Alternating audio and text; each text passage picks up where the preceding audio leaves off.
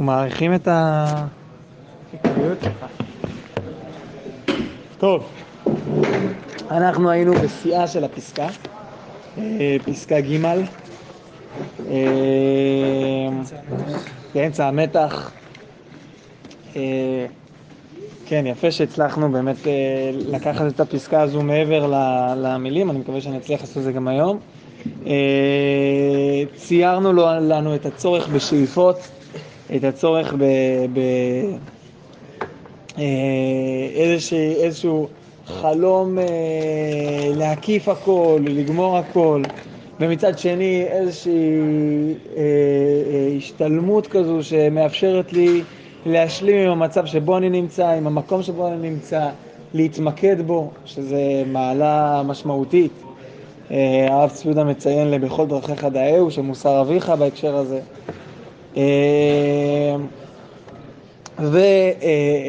ומכאן התחלנו לדבר על הצורך בעיקר לבינוניים לצייר לעצמם תמיד את השאיפה הזו של ההקפה ושל היכולת להקיף הכל, דבר שבתורה המעשית הוא דבר שאפשרי. אני חושב אם אנחנו פתחנו את הפרק בדרכי תורה ונתיבותיה, והתחלנו עם זה שלכל אחד יש את הדרך שלו ואת הנתיב המדויק שלו, כל אחד צריך לעסוק בעסק שלו. יש פה איזושהי קריאת כיוון כדי לכתוב דרך, כדי לספר סיפור דרך, לדעת לאן אתה הולך, אתה צריך שאיפה. אתה צריך איזשהו משהו רף, אפילו רף כללי. בסדר, ההשתלמות זה כל אחד לפי כוחו. איך הרב קוק אמר פה, כן, יש פה עבודה פרטית, יש פה מושקפת לא, יש פה כפי האפשרי לא. בסדר, יש פה את המדרגה שלך, אבל הרף, מבחינתנו הרף כרגע זה השלמות, זה ההקפה הכללית, ואת הרף הזה אנחנו מנסים להציב. אז אמרנו שהגדולים לא צריכים על זה ביורים, אבל הבינוניים חייבים להיעזר אחרי שעברו לאותה מידה של ההבנה הטובה. זה אצלכם כמה שורות לפני שכתוב עמוד כ"ו, בסדר? בעומקה של הלכה, בידיעת צורתא דשמעתא, על דרך ישר ונכון, על ידי שימוש תלמידי חכמים במידה הגונה, עד שידע לעיין בכל סוגיה כראוי, וידע גם כן להקשות ולתרץ על פי דרכה של תורה ומשא ומתן של הלכה. כלומר, השלב הראשון זה איזושהי בניית תשתית שאני בכלל מסוגל לדבר לימוד.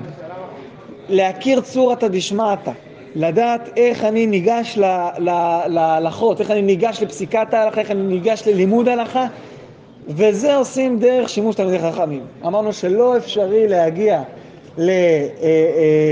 להבנת דרכי הלימוד, הצורה של השמועה, צורתא דשמעתא, בלי שאנחנו משמשים תלמידי חכמים.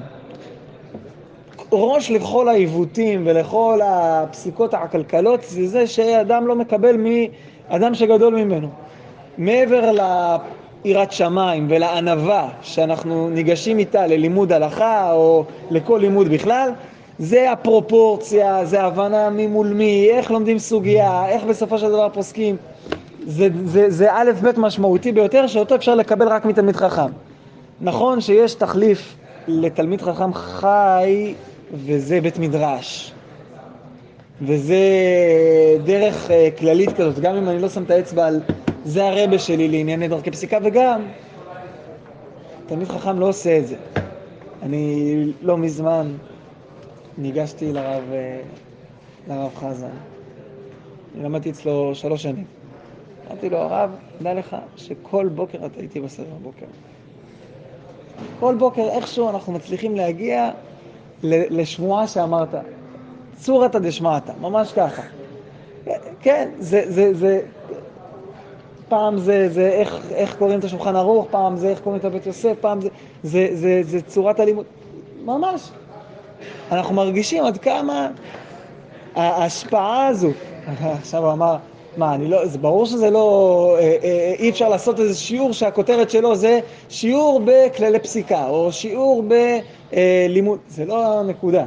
אלא הנקודה זה דרך הלימוד המשותף הזה, דרך השימוש תלמידי חכמים, אני קולט את צורת הלימוד ואיך אני ניגש לדברים.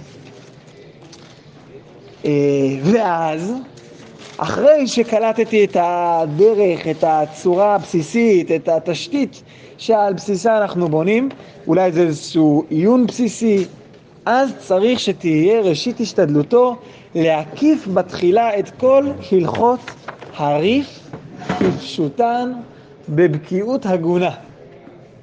וזה נקל מאוד להשיג על ידי קביעות מתונה.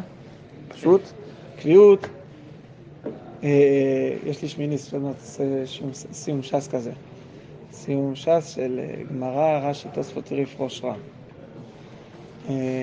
הגיוני, קביעות מתונה, לא משהו. אוקיי, אבל מוסיף הרב קוק ואומר, העבודה הזאת היא נעימה מאוד מצד עצמה, ומצד הציור המענג הקרוב לתכלית של ההקפה הכללית, לדעת את הסיכום הכללי של כל ההלכות. אז הוא כבר מגלה לנו גם מה הנקודה פה. מה מסב את העונג? יש בו בריף איזושהי נקודת חיבור, שנוגעת מצד אחד בגמרא, ובבסיס היסודי של הרעיונות ההלכתיים, ובצד השני, פסיקת הלכה למעשה. זה חיבור ייחודי ביותר. כן. חיבור ייחודי ביותר.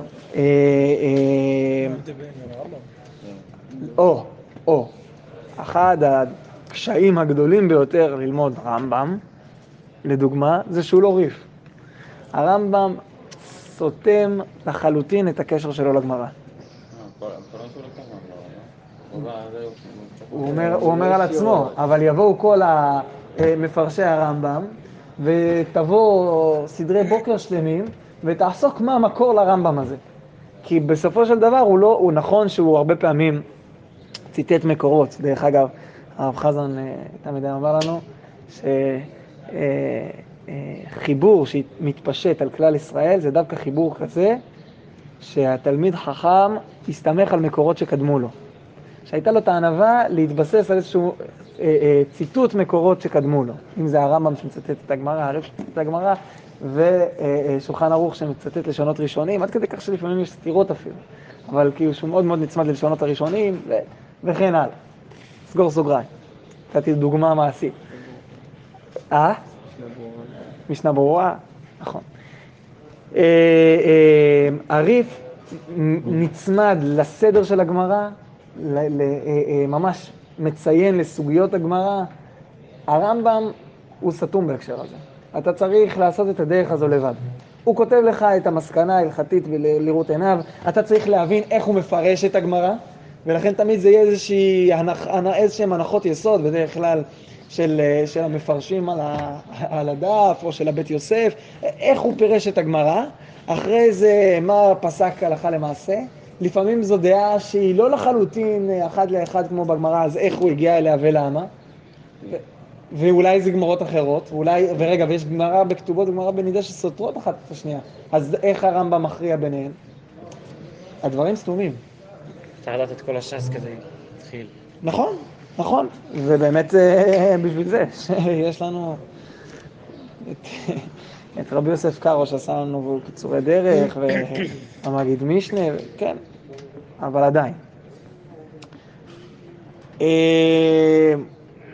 לכן הרב קוק מדגיש שלהקפה הכללית לדעת את הסיכום הכללי של כל ההלכות, יש פה איזשהו סיכום של כל ההלכות לפי הקירוב היותר גדול עם קוראן בש"ס באופן כולל, שרק על ידי קיבוץ כל הפרטים יתייצב נגד עיניו היופי הגדול של הבניין המפואר של כל התורה המעשית. כלומר, הליקוט הזה של הפרטים שבסופו של דבר נוגעים רגל אחת בגמרא, ביסודות הפסיקה, אולי אפילו בהקשר העיוני שלה, ורגל שנייה בפסיקת ההלכה, בהכרעת ההלכה. דרך אגב, אנחנו נראה בפסקה י"ג שהרב קוק אומר שגם הרמב"ם מדריך כך, לעבור דרך הריף. אנחנו נחזור לנושא הזה באמת בפסקה י"ג, דרכי לימוד הלכה. אבל המעבר הזה, דרך כן, איך אנחנו מחברים את הגמרא בסופו של דבר להלכה למעשה, זה הבסיס לכל הסוגיות ההלכתיות בש"ס. הבסיס לכל הסוגיות ההלכתיות בש"ס, ככה אומר הרב קוק. עכשיו אני רוצה להקריא את מה שאתמול כזה חצי משפט הקראנו. הרב צבי יהודה לוקח את הפסקה הזו וטיפה אולי נותן בה כמה מילים ששופכות לנו קצת יותר אור או הסבר מסוים, או לא פחות למי מיועדת הפסקה, שזה משמעותי. כמובן זה אל תגלו לישיבות מסוימות שהרב צבי יהודה כתב את זה, כן? שלא חס ושלום. כמובן יש שלבים בהתפתחות הלימוד. קודם כל יש לעסוק בגרסה. זאת אומרת בלימוד פשוט בלי שום העמקה. אפילו עד כדי כך לגרוס לעולם לגרס איניש, ואף על גב דלא ידע מהי כאמר. זה לא סתם לימוד בקיאות, זה אפילו לימוד גריסה, ככה הרב צבי יהודה אומר. אחר כך יש להתפתח בהעמקה מתוך דיבוק חברים ושמיעת שיעורים עד שיכיר צורתא דשמעתא, וידע ללמוד סוגיה עם קושיות ותירוצים. זה שאתה תדע ללמוד, שיהיה לך דרכי לימוד, ובדרך זו יקיף כמה מסכתות. יש לך איזשהו בסיס עיוני, הקפת כמה מסכתות בצורת לימוד הזאת. איפה הרב צבי יהודה כתב זה? זה בשיחות הרב צבי יהודה, תלמוד תורה. אני מאמין שבכרך הגדול זה מודפס שוב, אבל זה מתוך חוברות שיצאו אז. אני חושב אפילו שלפני שכתוב זצ"ל. אוקיי.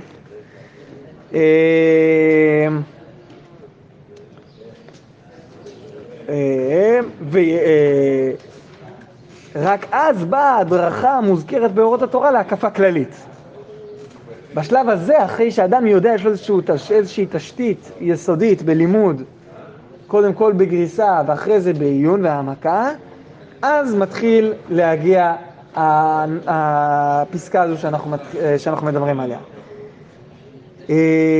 לא מדובר כאן בסתם אנשים או בני תורה, אלא בתלמידי חכמים. אז צריך שתהיה ראשית השתדלותו להקיף בתחילה את כל הלכות הריף. מוזכרת שם, כן, בפסקה באורות התורה, פסקה שלנו, הנעימות המיוחדת שיש בלימוד הריף. הריף הוא המשך הגאונים והמשך חז"ל. כלל בדוק הוא שכל הלומד סוגיה לאור דברי הריף ומפרשיו זוכה להערה מיוחדת. יש לריף סגולה מיוחדת של מתיקות והערת התורה.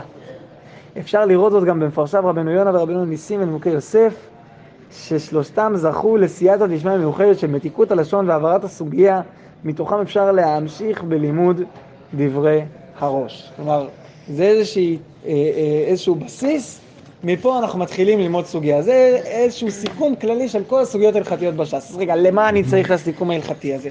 ומה עם העמקה? ומה עם לקחת את הסוגיה עד הסוף? ומה עם לגמור את הסוגיה? ומה עם תחומי תורה אחרים? זהו, נגמר לימוד הלכה של גמרא ריף, ופה זה נגמר?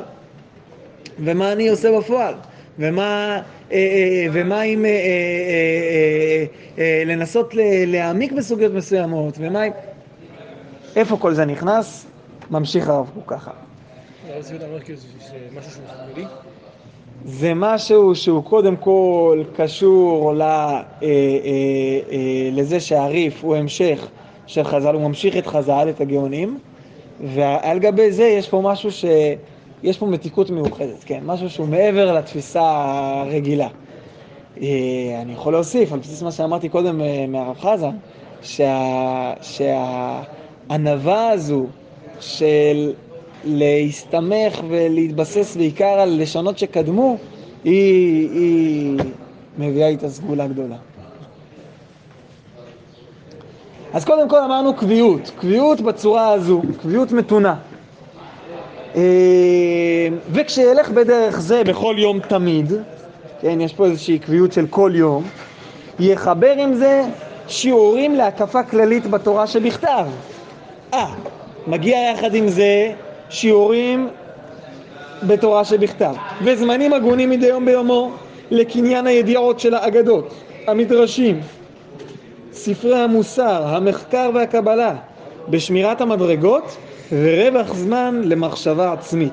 להרחבת הרגשות טובות, ושיעור קבוע לתלמוד בגרסה מדי יום ביומו, בזמנים מפוזרים לבירור עומקה של הלכה בהרחבה ופלפול בעניינים מפוזרים, כדי להרחיב את הדעת ולהתעמק בעיון שהוא נצרך מאוד לכל דורש תורה. אז יש פה כמה מדרגות. והרב קוק אומר צריך לשים לב למדרגות האלה, כי לכל אחת מהמדרגות האלה יש גם דרישות מסוימות. לצורך העניין ראינו פה תורה שבכתב, ראינו פה אגדה ומדרש, ראינו פה מוסר, מחקר, קבלה, גרסה, זמנים מפוזרים לבירור עומקה של הלכה, בהרחבה ופלפול. כלומר, יש פה מדרגות. אפשר לציין שבאגדה ומדרש לדוגמה, נצרכת בעיקר דבקות בהשם, אהבת ישראל, זה דורש איזשהו דמיון מסוים, דימוי דבר לדבר. בלימוד מוסר צריך את הרצון להפוך את זה למעשה, לעשות, לקיים, אחרת לימוד המוסר של התורה, זה בעצם חילוקי המדרגות. זה להבין כל עניין מה הדרישות שלו, מה הנקודה שלו, ולגשת ללימוד הזה מתוך הכנה מסוימת של אני יודע לקראת מה אני ניגש. אם זה מחקר שדורש דקדקנות שלא כמו במוסר, מוסר הנקודה זה שזה ייפגש עם הלב. במחקר הנקודה זה דקדקנות שאסור לפספס אפילו נקודה אחת. בקבלה, היכולת תרגום או המבט המופשט, זה מצריך כוחות נפש אחרים.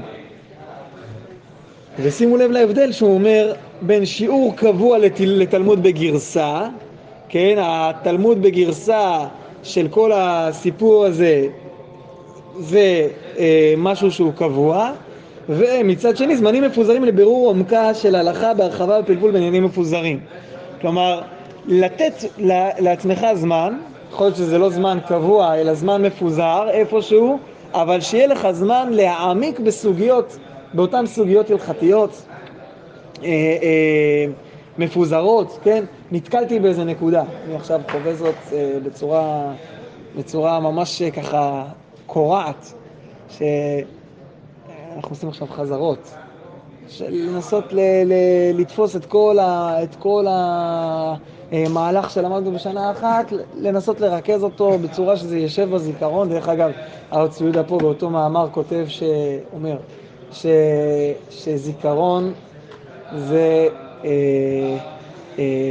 אלמנט של טהרה, משם זה מגיע. אתה רוצה לזכור? טהרה, יראת שמיים, זה משם, זה אין לזה דרך אחרת. אבל פתאום אתה נפגש בסוגיה ואתה אומר רגע, למדתי את זה בעיון, למדתי את זה כמו שצריך, אבל פספסתי פה איזה נקודה, ראוי לחקור על זה. שמים בצד, אתה חוזר לזה בזמנים מפוזרים, אין מה לעשות. כרגע המהלך זה גרסה מסוימת, וכרגע המהלך זה לרוץ, נכון, זה על גבי תשתית מסוימת, אבל כרגע, אז לציין, לחזור לשם, מתוך העמקה ומחקר, אבל הגרסה גם מאפשרת לי לפגוש את אותם נקודות. וכשיסגל לו בקיאות מקפת בהלכות הריף, ממילא תיוולד בקרבו התשוקה לדעת ההלכות על בוריין. אני חושב שאם אנחנו ניקח מפה את הנקודות המפוזרות האלה, דיינו. בסופו של דבר, שאיפות מולידות שאיפות חדשות. אמרנו שאנחנו צריכים שאיפות בלימוד, שאיפות להיקף מסוים, לתפוס הכל, לא לפחד מלשאוף, לא לפחד מלחלום. אני חולם ללמוד את כל התורה כולה מקצה לקצה, בטח שבתורה המעשית.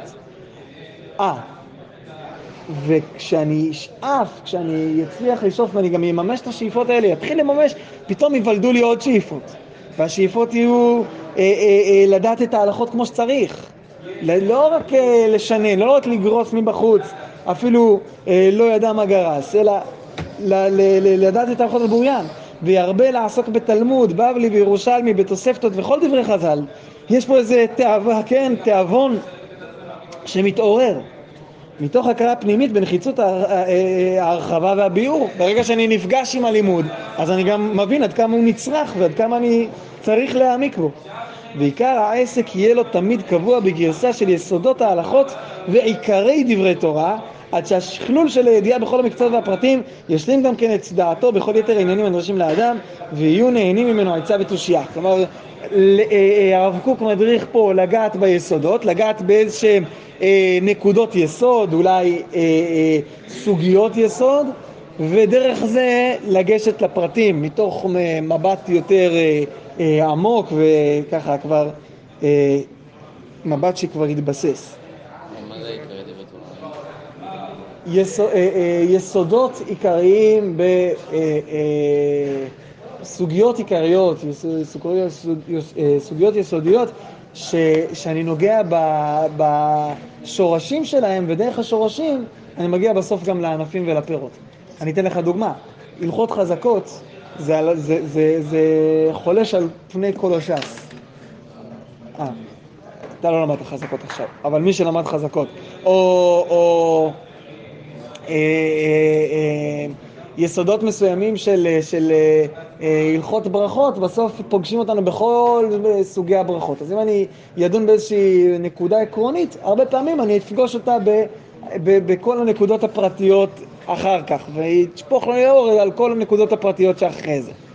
לפעמים העיסוק בשורשים קודם כל, הוא מאפשר לי אחרי זה, כן, אני רגע, לפני שאני מתעסק רגע עם כל פרט ופרט, עם דווקא הברכה הזו בדיוק, מתי, קודם כל אני נותן איזושהי נקודת מבט כללית, איזשהו משהו יסודי, ואחרי זה אני יכול לפגוש אותו בכל פרט מהפרטים.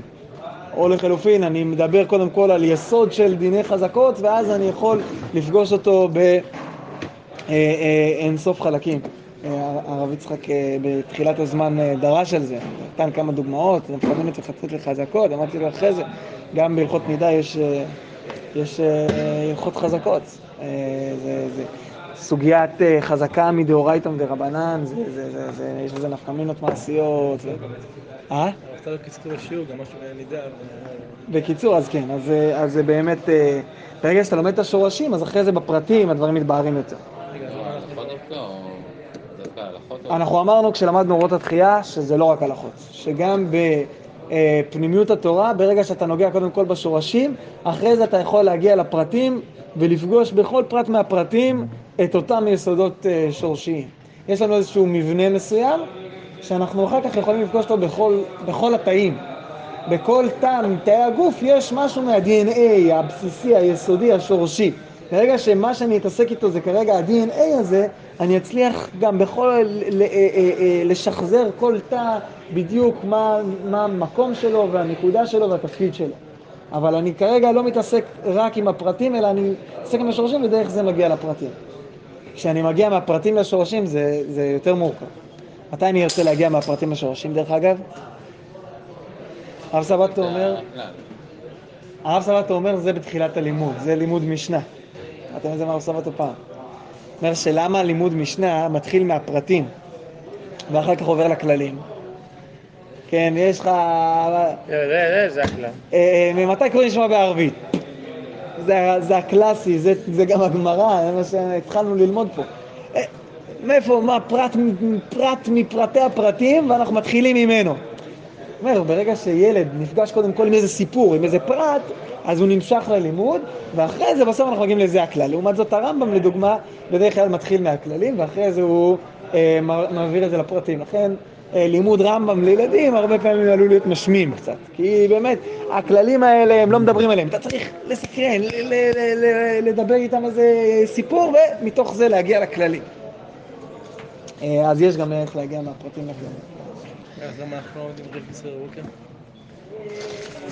חכה רגע, אולי נגיע לזה. אני אמרתי שזה שאלת השאלות, לכן הפסקה הזו הופכת להיות קשה.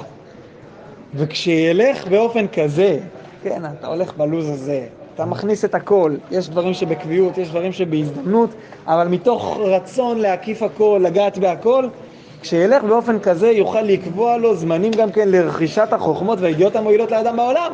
לאו דווקא חוכמות התורה, חוכמות מועילות לאדם בעולם. אני אגלה לכם סוד, מאוד מאוד מועיל לדעת לפתוח בורג, להכיר צורתא דרצועה של מכונת כביסה, ועוד כל מיני פרטים ששווה לדעת אותם בעולם. כשאתה מסיים, כן, בזמן שהוא לא יום ולא לילה, אתה תגיע גם להגיע לרכישת החוכמות והידיעות המועילות לאדם בעולם, המרחיבות את חוג דעתו ונותנות לו אומץ לצורכי החיים. זה מאפשר לו לשכלל את החיים, את צורכי החיים, ויהיה מקובל על הבריות ומוצא חן בעיני אלוהים ואדם. אל תדאג, בסוף אם אתה הולך בדרך הזו המקפת, היא מגיעה לכל תחומי החיים. היא בסוף גם תגיע ותיתן לך את השכל לדעת בדיוק גם, כן, להתעסק מה זה בדיוק ביטוח לאומי, ומתי אני חייב להם כסף, מתי לא, ומתי הם חייבים לי כסף, ולדעת לנצל את זה. בסדר, זה ידיעות חשובות שגם הן מגיעות בסוף, מגיע אליהם הזמן. מתוך ההיקף הכללי הזה אני נפגש עם כל פרטי הלימוד, ובסוף גם עם פרטי החיים. אז איפה אנחנו ואיפה הפסקה הזו? ולא רק הפסקה הזו, יש פסקאות רבות של הרב קוק, מביא איזושהי פרקטיקה, ושם פתאום אנחנו מאבדים אותו. אז אמרתי לכם, אני הלכתי לרב גרינשפן, שאלתי אותו, רגע, הרב, מה זה, למה אנחנו לא עושים סדר ריף? שאלתי, חזר לי בשאלה, למה הרב קוק לא עשה סדר ריף בישיבה שלו? כן, מי כותב את זה? אז פה לא כתוב רק הרב אברהם יצחק כהן, אבל בשיחות הרב צבי יהודה, אני לא יודע אם פה זה כתוב, לא, בשיחות הרב צבי יהודה הגדול, אז כתוב ראש ישיבת מרכז הרב. בסוף הרב קוק גם היה סוג של ראש ישיבה. נו מה? זה באמת מתחבר? שאלה. אני משאיר את זה כשאלה פתוחה. צער לי שאנחנו יכולים, כן, על חלק מהדברים, טוב, בסדר, יש שיטות ויש גם שיטות נוספות. מה שבטוח, אנחנו מקבלים פה בפסקה הזו איזושהי שאיפה לגעת בכל מרחבי הלימוד, בכל התורה כולה, מתוך חיבור של הלימוד להלכה, גם את זה יש פה, מתוך הבנה שהגמרא מחוברת לרעיונות ההלכתיים. יש לנו פה מפגש עם כל חלקי הלימוד דרך כללים, דרך לימוד קבוע ומחקר במחקר פרטי של הפרטים בזמנים מפוזרים. יש לנו פה חילוק, שמירת מדרגות, רווח זמן למחשבה עצמית שלא נגענו בזה. רווח זמן למחשבה עצמית, כן, להוסיף לי איזה זמנים בלימוד שאני מאפשר, איך אמרנו, עיכול רוחני, כן, אורות הקודש א', עיכול רוחני, אני נותן לעצמי זמן שבו אני מעבד את הדברים, מקבל את הדברים, מתרגם אותם, כמו שהגוף צריך לתרגם את המזון לאנרגיה, ככה אני לוקח את הדברים ומתרגם אותם, מעכל אותם לממד הפנימי שלי, לממד הרוחני שלי. זה דברים שאנחנו יכולים ודאי לקחת. נכון שאנחנו לא נאמיר את סדר הבוקר שלנו ללימוד ריף עכשיו על הסדר. אנחנו כן משתכללת לנו נקודת המבט על הריף. דרך אגב, יש פה הרב דורדק, הוא כן עושה את זה. אז אפשר גם לדבר ולשאול אותו.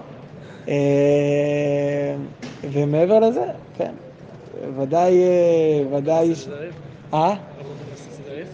כן, אני חושב שהוא מדריף על הסדר, מה שאני יודע, נכון? כן. ומעבר לזה, כמובן